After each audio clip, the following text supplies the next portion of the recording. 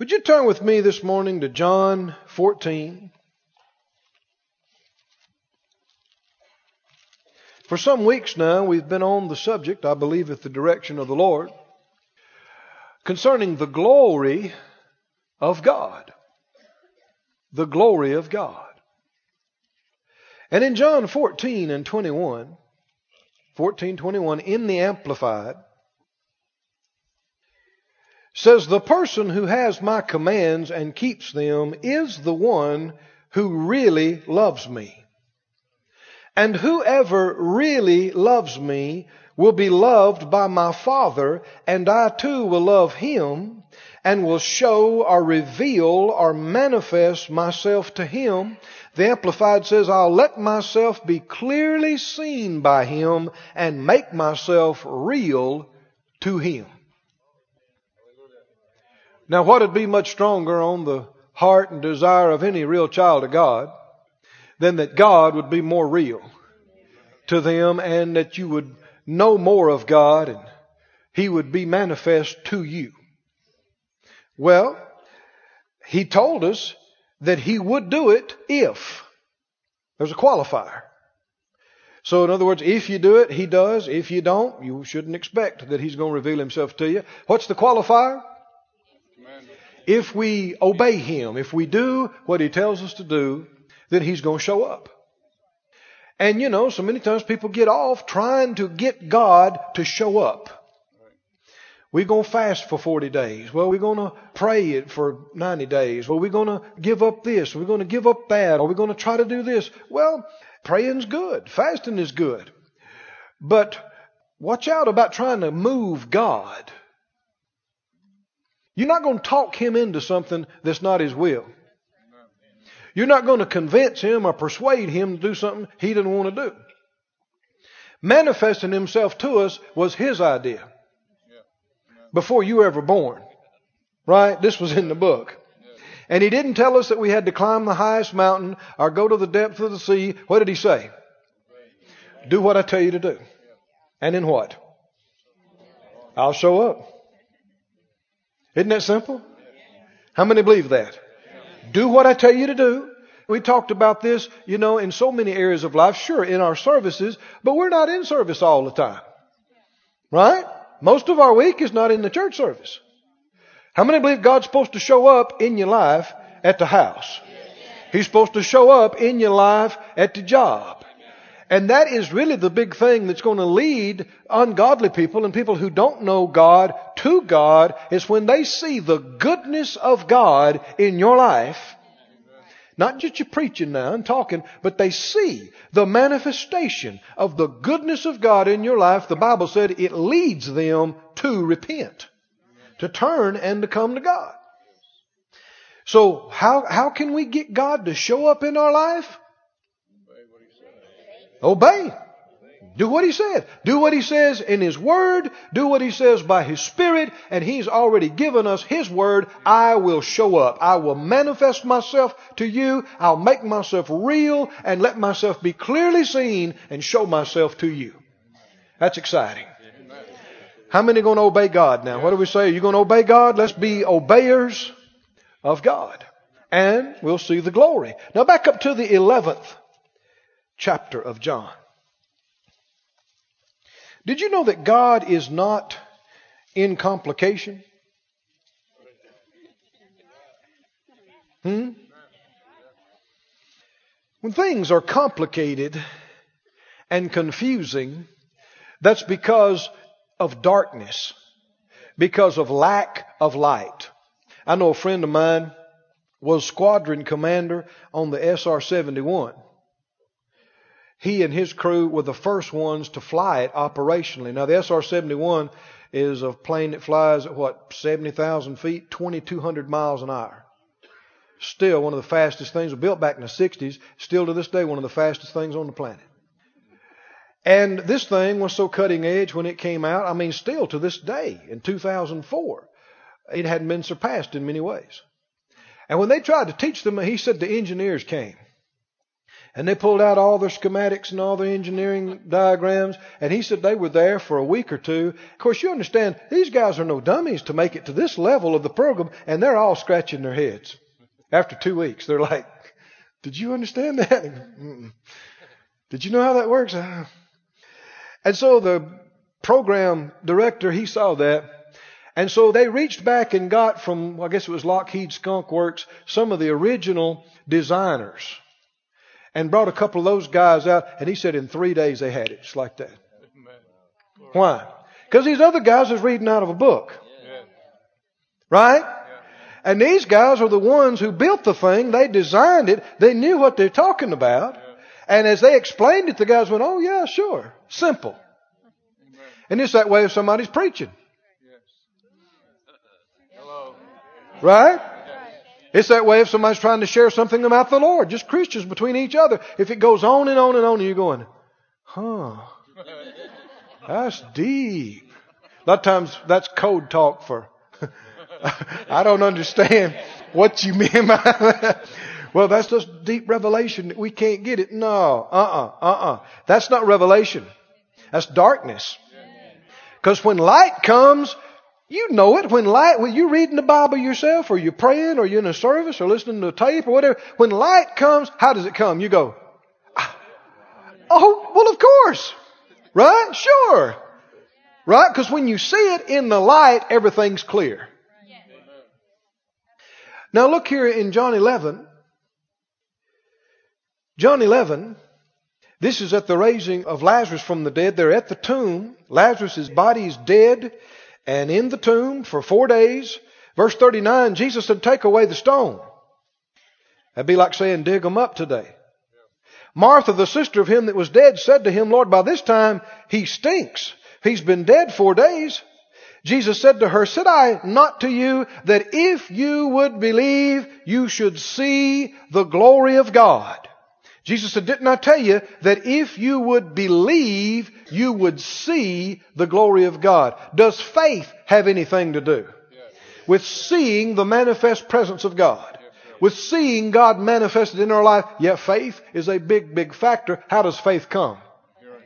It comes by hearing, and hearing by the Word, which is why the Lord would lead us to do this for all these weeks, because we're feeding our faith in this area so that we are come to expect more and more. And I can sense it. You know, every week we just keep coming up in our expectation and in our responsiveness to the Lord. We are on the right track. Right? For what? To see more God. More of God. More of His goodness, His grace, His truth. Now, in this series, we've talked about a number of things. We talked about the manifest presence of God, the glory cloud, the fire of God manifested back in the Old Testament and in the New Testament. And we've talked about our part of qualifying to respond to God, what we do that allows Him to manifest Himself more. And getting ready. Faith gets ready. One big area that we've talked about is what we'd called sanctifying the Lord in the eyes of the people, which we're people, include all of us. Now that word sometimes sanctify, people don't know what it means. It means to separate, to distinguish, to set apart. Like in the Old Testament, in the tabernacle, the washing basin, the lampstand, the incense, the altar, they were sanctified holy to the Lord. What does that mean? You don't use the temple wash basin to wash your cups and pans in. Did you hear me? You only used it for God's things. You didn't burn that incense in your living room. Did you hear me? You only burned it there. What does that mean? You distinguished it. This is God's thing. It's different from the common stuff that people use every day. Well, all that is typical. And the Bible uses the phrase sanctifying the Lord God in your hearts. What does that mean? Distinguishing what is God and what is man. Now, the Lord has led me, I believe, today. I didn't intend to talk on this at all. Had no intention. I didn't plan to talk about what I'm going to talk about any more than I thought I'd come talk about cucumber gardening or auto polishing or whatever, but they came up in my heart. And after looking at it and praying about it for hours, I realized this matters to the Lord. So I'm going to talk about it. There are areas we saw how that Moses and Aaron failed to sanctify the Lord in the eyes of the people. Didn't we? What does that mean? Remember Moses standing out there by that rock, right?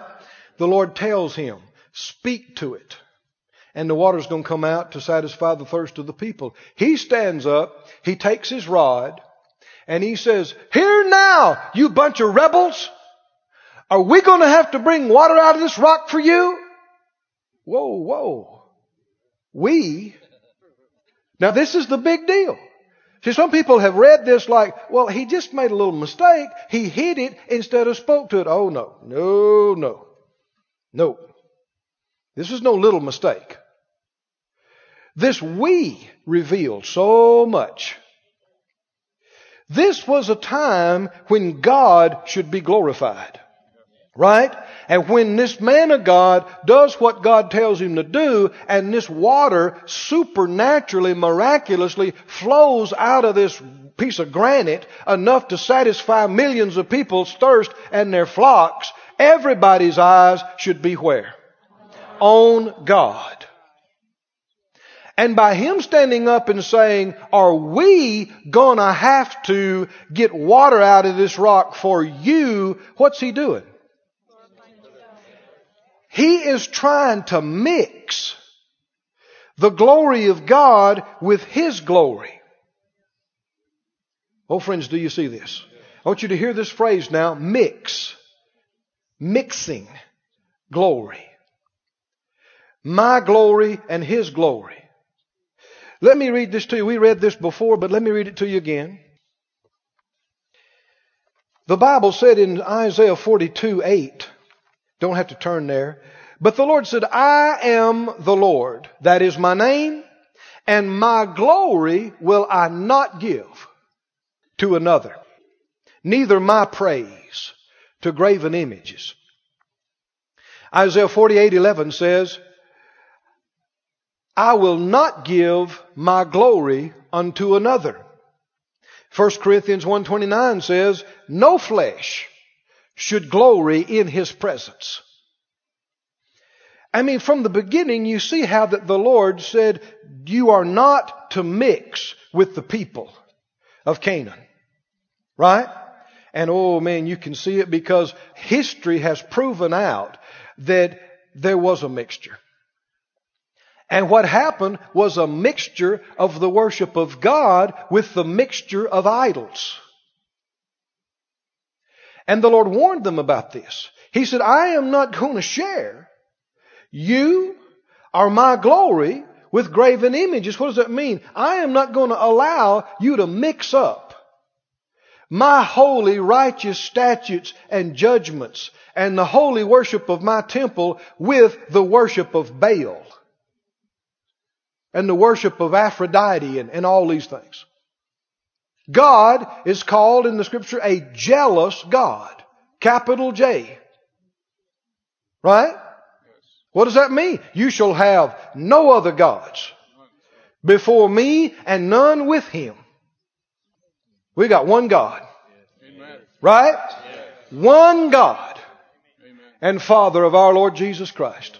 One Spirit. One gospel. Can you say amen? Amen.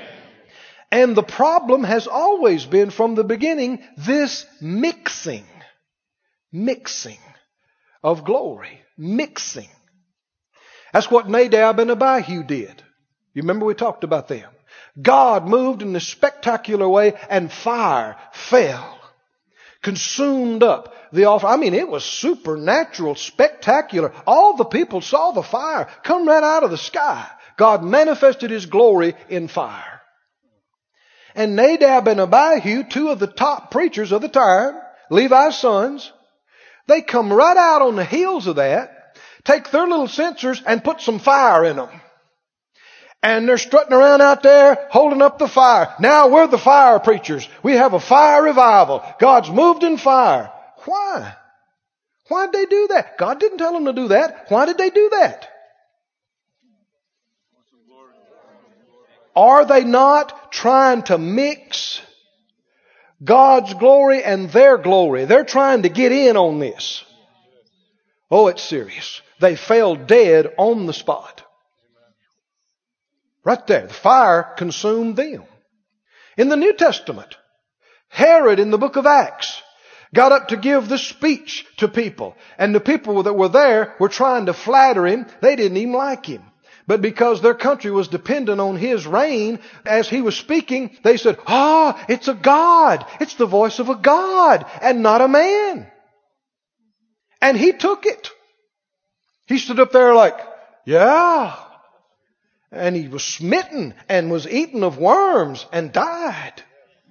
Why? Everybody say mixing. Mixing. Now I'm going to talk some this morning about Santa Claus and the Easter Bunny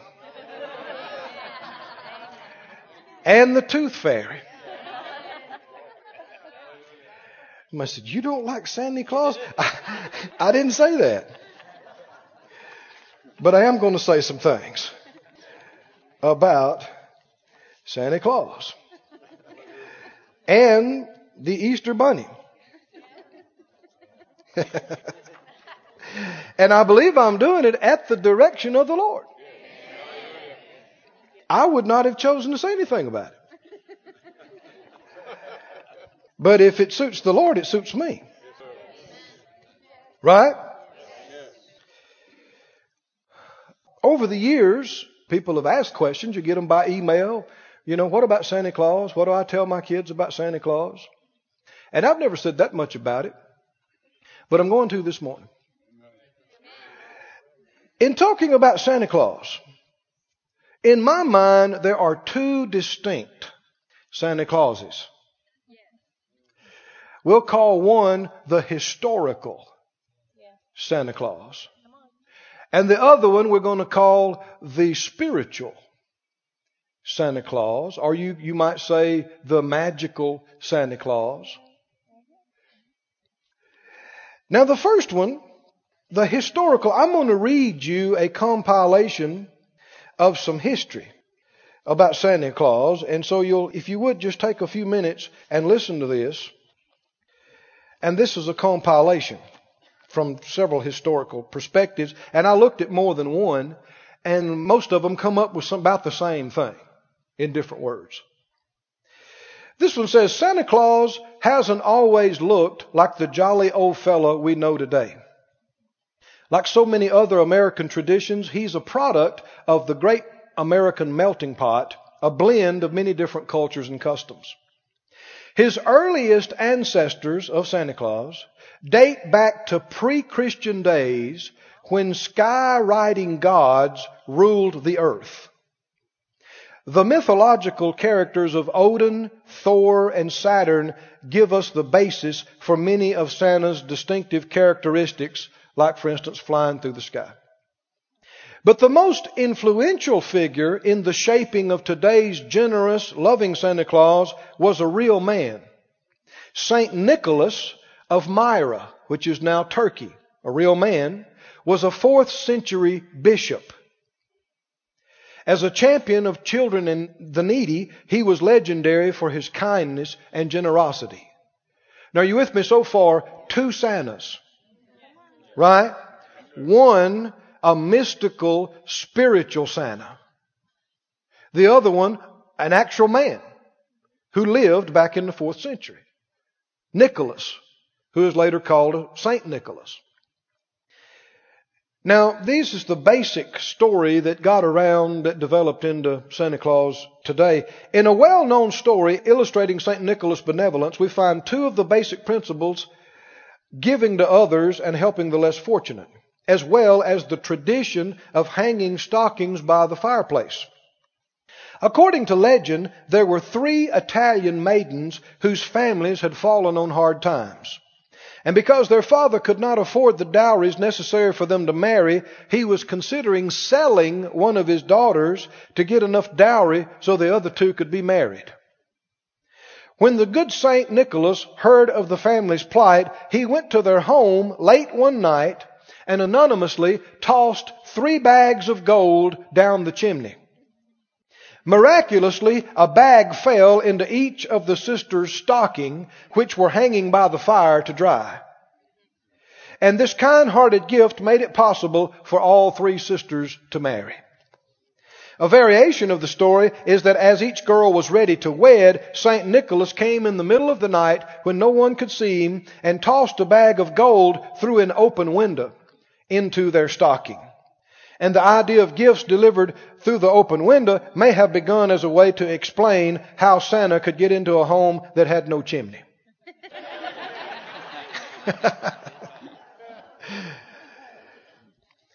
Now, the date of St. Nicholas's death was December the 6th and was commemorated with an annual feast that gradually came to mark the beginning of the medieval Christmas season. On St. Nicholas Eve, I guess which would have been December the 5th, youngsters would set out food for St. Nicholas and straw for his horses and alcohol for his attendant. And in the morning, obedient children would awake to find gifts replaced with sweets and toys, and the disobedient, their offering would be untouched, and there'd be a rod or a bundle of switches. And St. Nicholas Day is still observed in many countries. Now, at the Protestant Reformation in the 16th century, the feasting and veneration of Catholic saints was banned by Protestants.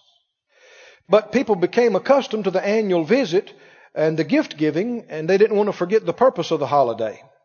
So they merged St. Nicholas Day with Christmas celebrations. It was mixed. And in Germany, he appeared as Weihnachtsmann, I believe it is. And in France, as Pierre Noël. And they left, that was supposedly to leave small gifts in children's shoes. And St. Nicholas was still portrayed as a gift bearer. And 2 of his most well-known helpers were Servant Rupert and Belsnickel. And his attendants were fearsome characters that brandished rods and switches. And their duty was to punish the naughty children that couldn't recite their prayers.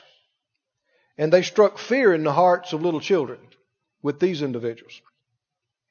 And the servant Rupert was also known as Black Peter because he delivered presents down the chimney and became blackened with soot. And St. Nicholas was also called Rough Nicholas because of his rugged appearance and was used to frighten children into obedience. He knows if you've been naughty. But now listen to this. This is something that I don't care for. Not all of St. Nicholas' companions were frightening. In fact, the Christkindl, which literally means the Christ child, was thought to accompany him. Often portrayed by a fair-haired young girl,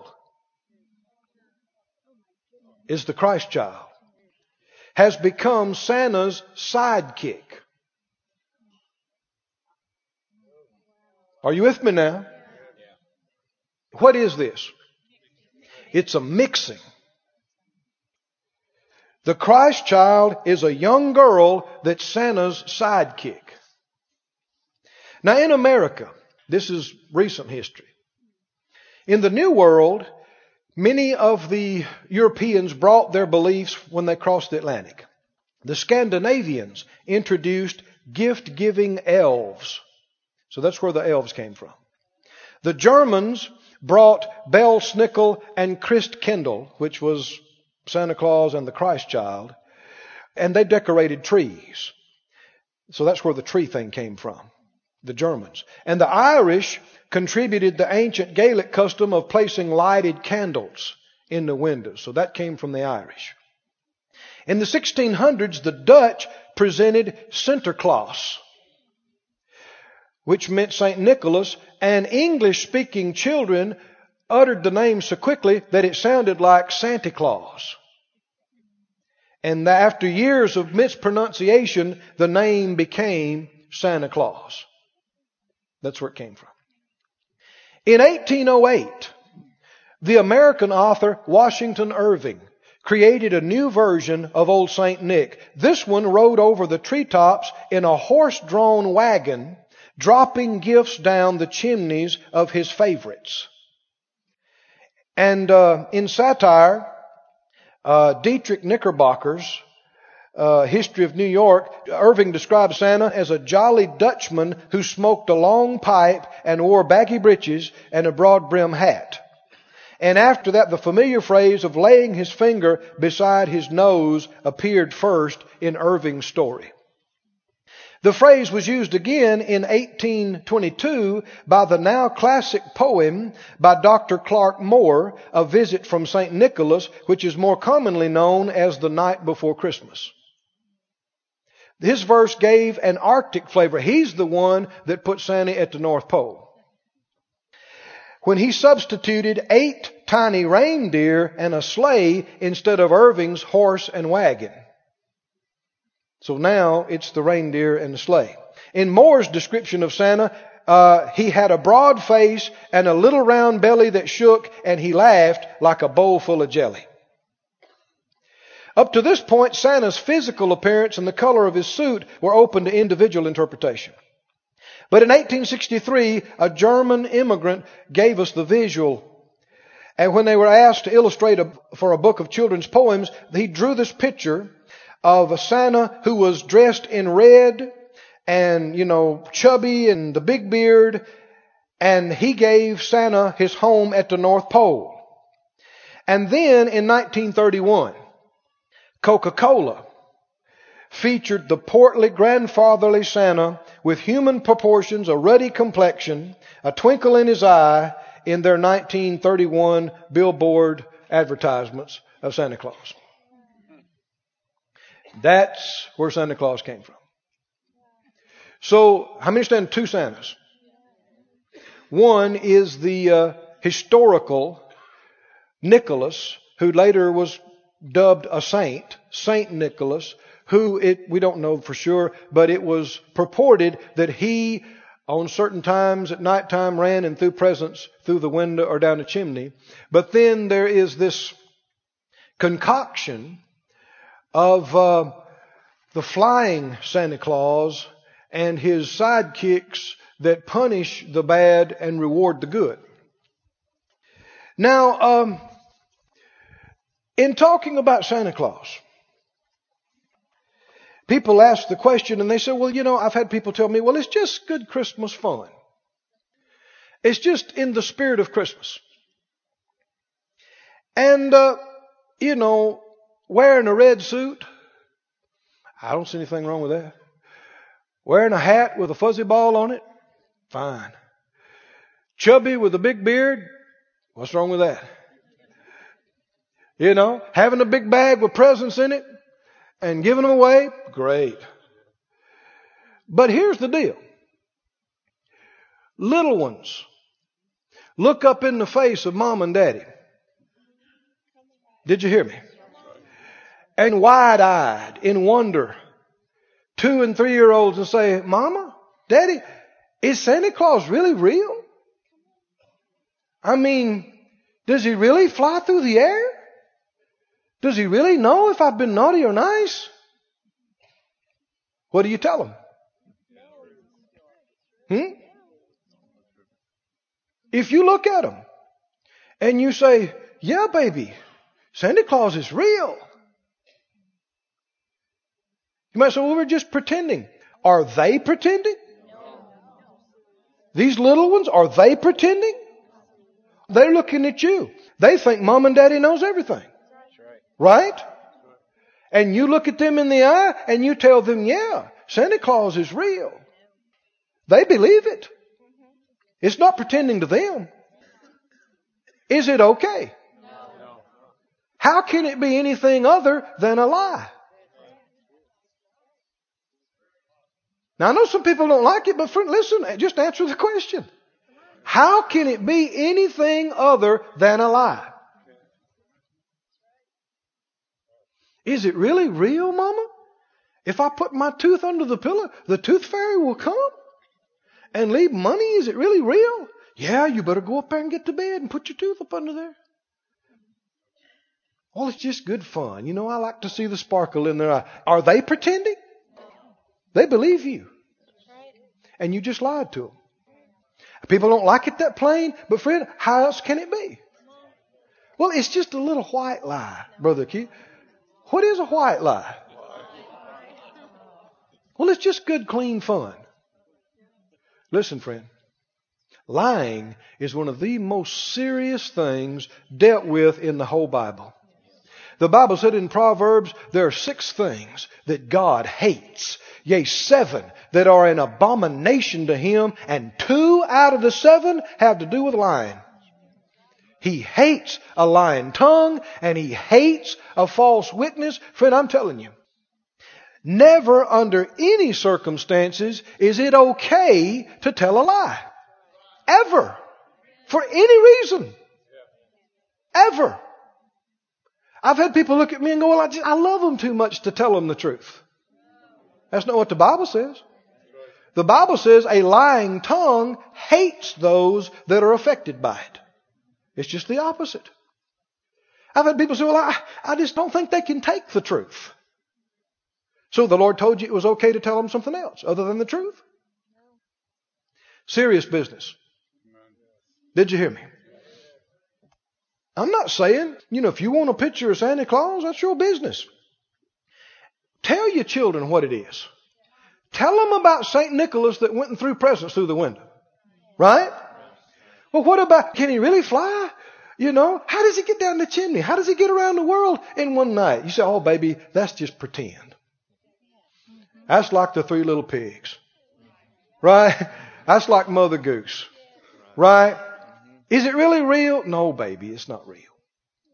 Because they're going to find out. I said, they're going to find out. Now let's talk about the Easter Bunny a little bit.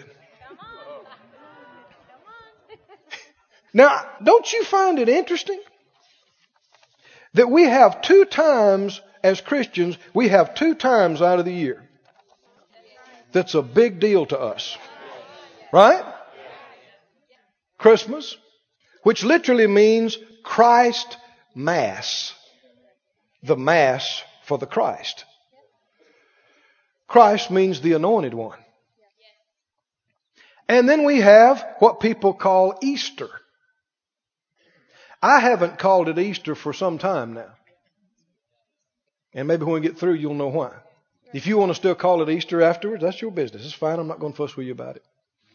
But listen to the history of Easter. As with almost all Christian holidays, Easter has been secularized and commercialized.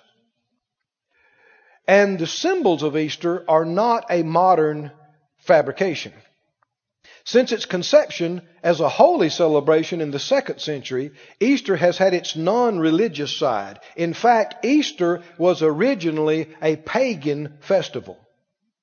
The ancient Saxons celebrated the return of spring with an uproarious festival commemorating the goddess of offspring and springtime, and that goddess's name was Easter.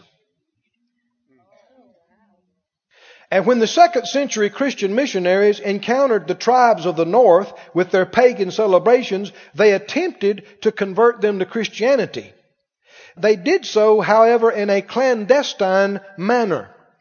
It would have been suicide for early Christian converts to celebrate holy days with observances that did not coincide with the celebrations that already existed. So to save lives, the missionaries cleverly decided to spread their religious message slowly through the population by allowing them to continue the pagan feast, but to do it in a Christian manner. What is that? Mix. Can you see what we're talking about here? They mixed the festival of the goddess Easter with the resurrection of Christ. They mixed them together. As it happened, the pagan festival of Easter occurred at the same time of year as the Christian observance of the resurrection of Christ. So it made sense to alter the festival and make it a celebration for Christian converts. And eventually, the name Esther was changed to its modern spelling, Easter. And I won't go through all of it, but they went through a bunch of things about how they came to the certain day. And as you notice, the date changes all the time on the calendars. And it says the Easter bunny is not a modern invention. The symbol originated with the pagan festival of the goddess Easter. Worshipped by the Anglo-Saxons, her symbol was the rabbit. And from the earliest times, the egg was the symbol of rebirth in most cultures. They were wrapped with a gold leaf, or if you were a peasant, you colored them brightly by boiling them with leaves or flowers. So the rabbit, the bunny, and the eggs, historically, the best we can tell, their origin was with the pagan festival of the goddess Easter. Now, somebody said, well, does that mean that I shouldn't let my children have a bunny or hunt Easter eggs? Well, who made bunnies? God. So why can't they have a bunny if they want to? Right? The goddess Easter didn't make bunnies. What about eggs? Who made eggs? Well, then why can't the kids have some eggs if they want to? Right? But if they want to color them, fine. Let them color them. But if they want to hunt them, fine. But if you say the little ones look at you in wide-eyed wonder and go, Daddy, did the Easter bunny really hide all these eggs for us? You got two choices. Right? Lie or tell the truth. That's all you got. What do you say? Oh, no, baby. No. The Easter bunny. And so you'll find that around here, we don't call that celebration Easter. We call it Resurrection Sunday. Right? Because I don't see any reason to call it Easter. You'll find the word Easter one time in the Bible. It's in the book of Acts. But to me, it ought not be. I know it's a strong thing to say, but it's a King James thing. Virtually any other translation you see will not have Easter. It says Passover. And if you look up the word, that's literally what it is. I don't know why they put Easter in there. Yeah, I do. Tradition. Tradition is a powerful thing. Let's go to Mark 7 and see what Jesus said about tradition. Mark chapter 7. In Mark 7 and verse 6, Jesus is speaking. Mark 7:6. He answered and said to them, well has Isaiah prophesied of you hypocrites, as it's written, this people honors me with their lips, but their heart is far from me. In vain do they worship me, teaching for doctrines the commandments of men. They teach as a doctrine of God something that's just men's teaching.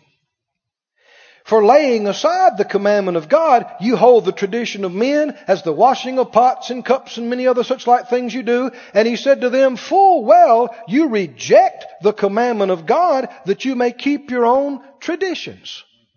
What is a tradition? A tradition is a practice that has come to be valued and observed. There are godly traditions. Paul talked about traditions he had handed down to the church. But there are ungodly traditions of men that actually conflict and oppose the Word of God. And if you've always grown up with something and you've always been around something and this is your practice, we always do this and we always do it this way, we ought to examine everything we do in life. Does it have any basis in God? Does it have any basis in the Word? What is its basis in? That's why I read you some of that stuff today. Where did it come from? Yeah, it's been passed down generation after generation after generation after generation, but where did it come from? Is it in the Bible? And some of this stuff aggravates me. I mean, the children in the early days were taught to pray to St. Nicholas for what they wanted. And today, sending letters to the North Pole is a variance on it. And here's the deal. If the child is convinced Santa Claus is real, and I wrote the letter to Santa Claus, and the letter went to the North Pole, and Santa Claus brought my present, and he put it, under the tree while I was asleep. And they wake up, and there the present is. Who are they thankful to? Santa Claus. Who do they give the glory to? Santa Claus. Where's the Lord in this? And you've got this mixing. And in so many of the TV programs and the movies and the things this time of year, what is the emphasis on? It's either Santa Claus or angels. Right? And it's Santa Claus, Santa Claus, Santa Claus, Santa Claus. There might be a token mention of the Christ child. Did you hear me? Well then, is it okay? Would it be okay to split the glory during Christmas time, half to Abraham Lincoln and half to the Lord Jesus? Would it be all right to split the glory? Let's let you have 30% of the glory during Christmas, and we'll give 70% to Jesus. Well then, is it okay to give Santa Claus 80% of the attention? No. And Jesus 20%? Is it okay during resurrection time to give the Easter bunny 50% of the billing? Are you with me now? This is what's going on. This is what's going on. He said, you have rejected the commandment of God that you may keep your own tradition. Is it okay with the Lord to share His glory with any other idol or vain thing or flesh? We have seen how strongly He feels about this. And I tell you, I was a little surprised last night that the Lord dealt with me so strongly about this. I did not intend to say anything about Santa Claus, but the stronger it got, I began to realize this is not okay. People are giving glory to Santa Claus that's supposed to be going to Jesus. People are giving attention and glory to the Easter bunny that's supposed to be going to Jesus. It's not okay.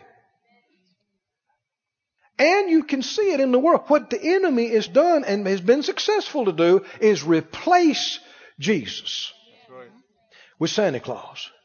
And replace Jesus with the Easter bunny. And public places and all kind of places. You can put up all the Santa Clauses and reindeers and sleighs and elves you want to. But you put up a manger scene? Now, how is that okay? You can put up all the bunnies and all the eggs and all the baskets and stuff you want to. But you put up Jesus on the cross or the empty tomb? Oh, no. That's religious. Well, what's the day about? Are you with me now? It does matter.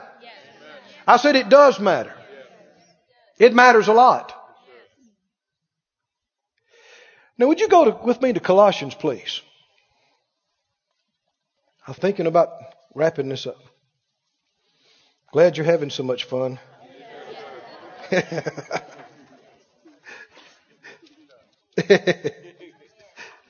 Somebody says, well, I like Santa Claus, Brother Keith. Well, hey, I won't argue with you about it. But take it to the Word. Right? And I can tell you this unequivocally. I can tell you this without blinking an eye, without hesitation. There is no way that God gets any glory out of a lie. There is no way that you can justify lying to your child. No way. Ever. About anything. Never. Did you hear me? No. No. No way a lie is okay. In Colossians, you see a recurring theme through this passage of Scripture. Colossians, the 2nd chapter. Glory be to God. What did the Bible say? Jesus said, you'll know the truth. The truth. Truth makes you free. There's too much Santa Claus. Not enough Jesus. There's too much Easter Bunny. And not enough Jesus. Do you understand this now? Yeah. In Colossians, the 2nd chapter, verse 3 talks about in Jesus, in the Christ, are hid all the treasures of wisdom and knowledge. It's all in Him. Verse 6, as you have therefore received Christ Jesus the Lord, so walk ye in Him, rooted and built up in Him, and established in the faith, as you've been taught, abounding therein with thanksgiving. Everybody say, in Him. Amen. You'll see all through this chapter, it's in Him, in Him, in Him, in Him. Verse 8, beware. Do what? Beware, lest any man spoil you through philosophy. Now, there are a lot of people would argue this point, well, it's good for the children to fantasize and to have fun and to believe in magic. And it's good for their creative processes. That's philosophy. Beware of it. Did you hear me? Children can be creative without believing lies. Right? Yeah. Tell them they could invent a flying sleigh if they want to.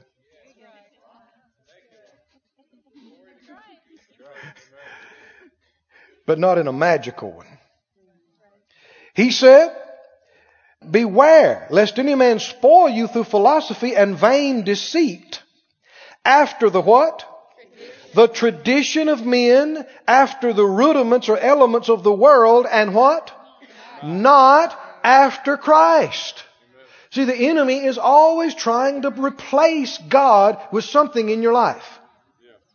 He wants to replace the Holy Ghost with drugs and counseling. Did you hear me? He wants to replace everything in your life. He wants to put some kind of substitute in there. And worldwide, he's been far too successful at replacing the Christ child and the birth at Bethlehem with Santa Claus. The resurrection of Christ with the Easter Bunny. He goes on to say, for verse 9, for what? In Him dwells all the fullness of the Godhead bodily, and you are complete in Him. You don't have to have Santa Claus to fulfill you.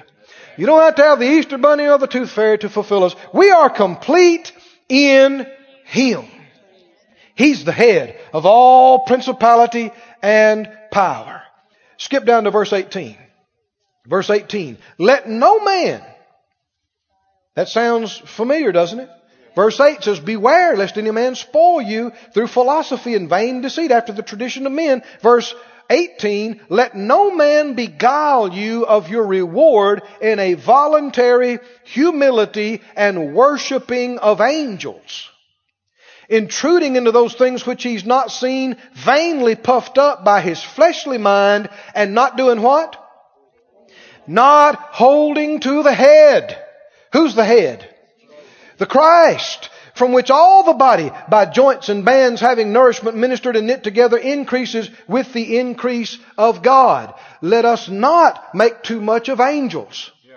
Let us not make too much of Santa Claus or St. Nicholas. Right? Who do we make much of? The Christ. The Christ. I mean, it just aggravated me when I read about that the Christ child is Santa's sidekick. And praying to St. Nicholas for what you need. Oh no, I mean that's blasphemy. That is blasphemy. No, nope. We emphasize the head. We give all the glory, not 70%, not 50%, certainly not 20%, 100%. All the glory to God. All the glory to Jesus. All the glory to the birth of Jesus. All the glory to the resurrection of Jesus. All. Not part. All the glory. All the glory. All the glory. People think it's cute. It ain't cute. 2 and 3 year olds to be wide-eyed and got their new toy out and go, "Thank you, Santa Claus." That ain't cute. They're supposed to be saying what? Thank you, Lord. Thank you, Lord. And thank you, Mom and Daddy. It's not okay. Thank you, Easter Bunny. Thank you, Tooth Fairy. That is not okay. All the glory, all the thanks. They're supposed to be, from the time they're able to understand, there should be being taught, God is your source. Right? Jesus is the reason that we've got everything good that we've got. Jesus is our provider. He's our sustainer. You don't wait, let them believe lies for years and then try to teach them the truth. That ain't right.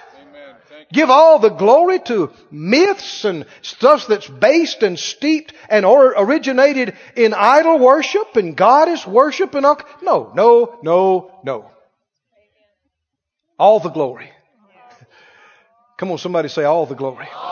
All the glory goes to Jesus. All the glory. We're not going to mix.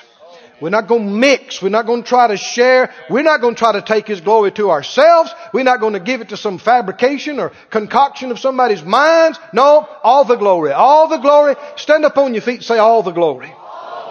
Lift up your hands to the Lord. Say all the glory. All the glory. All the glory. All the glory.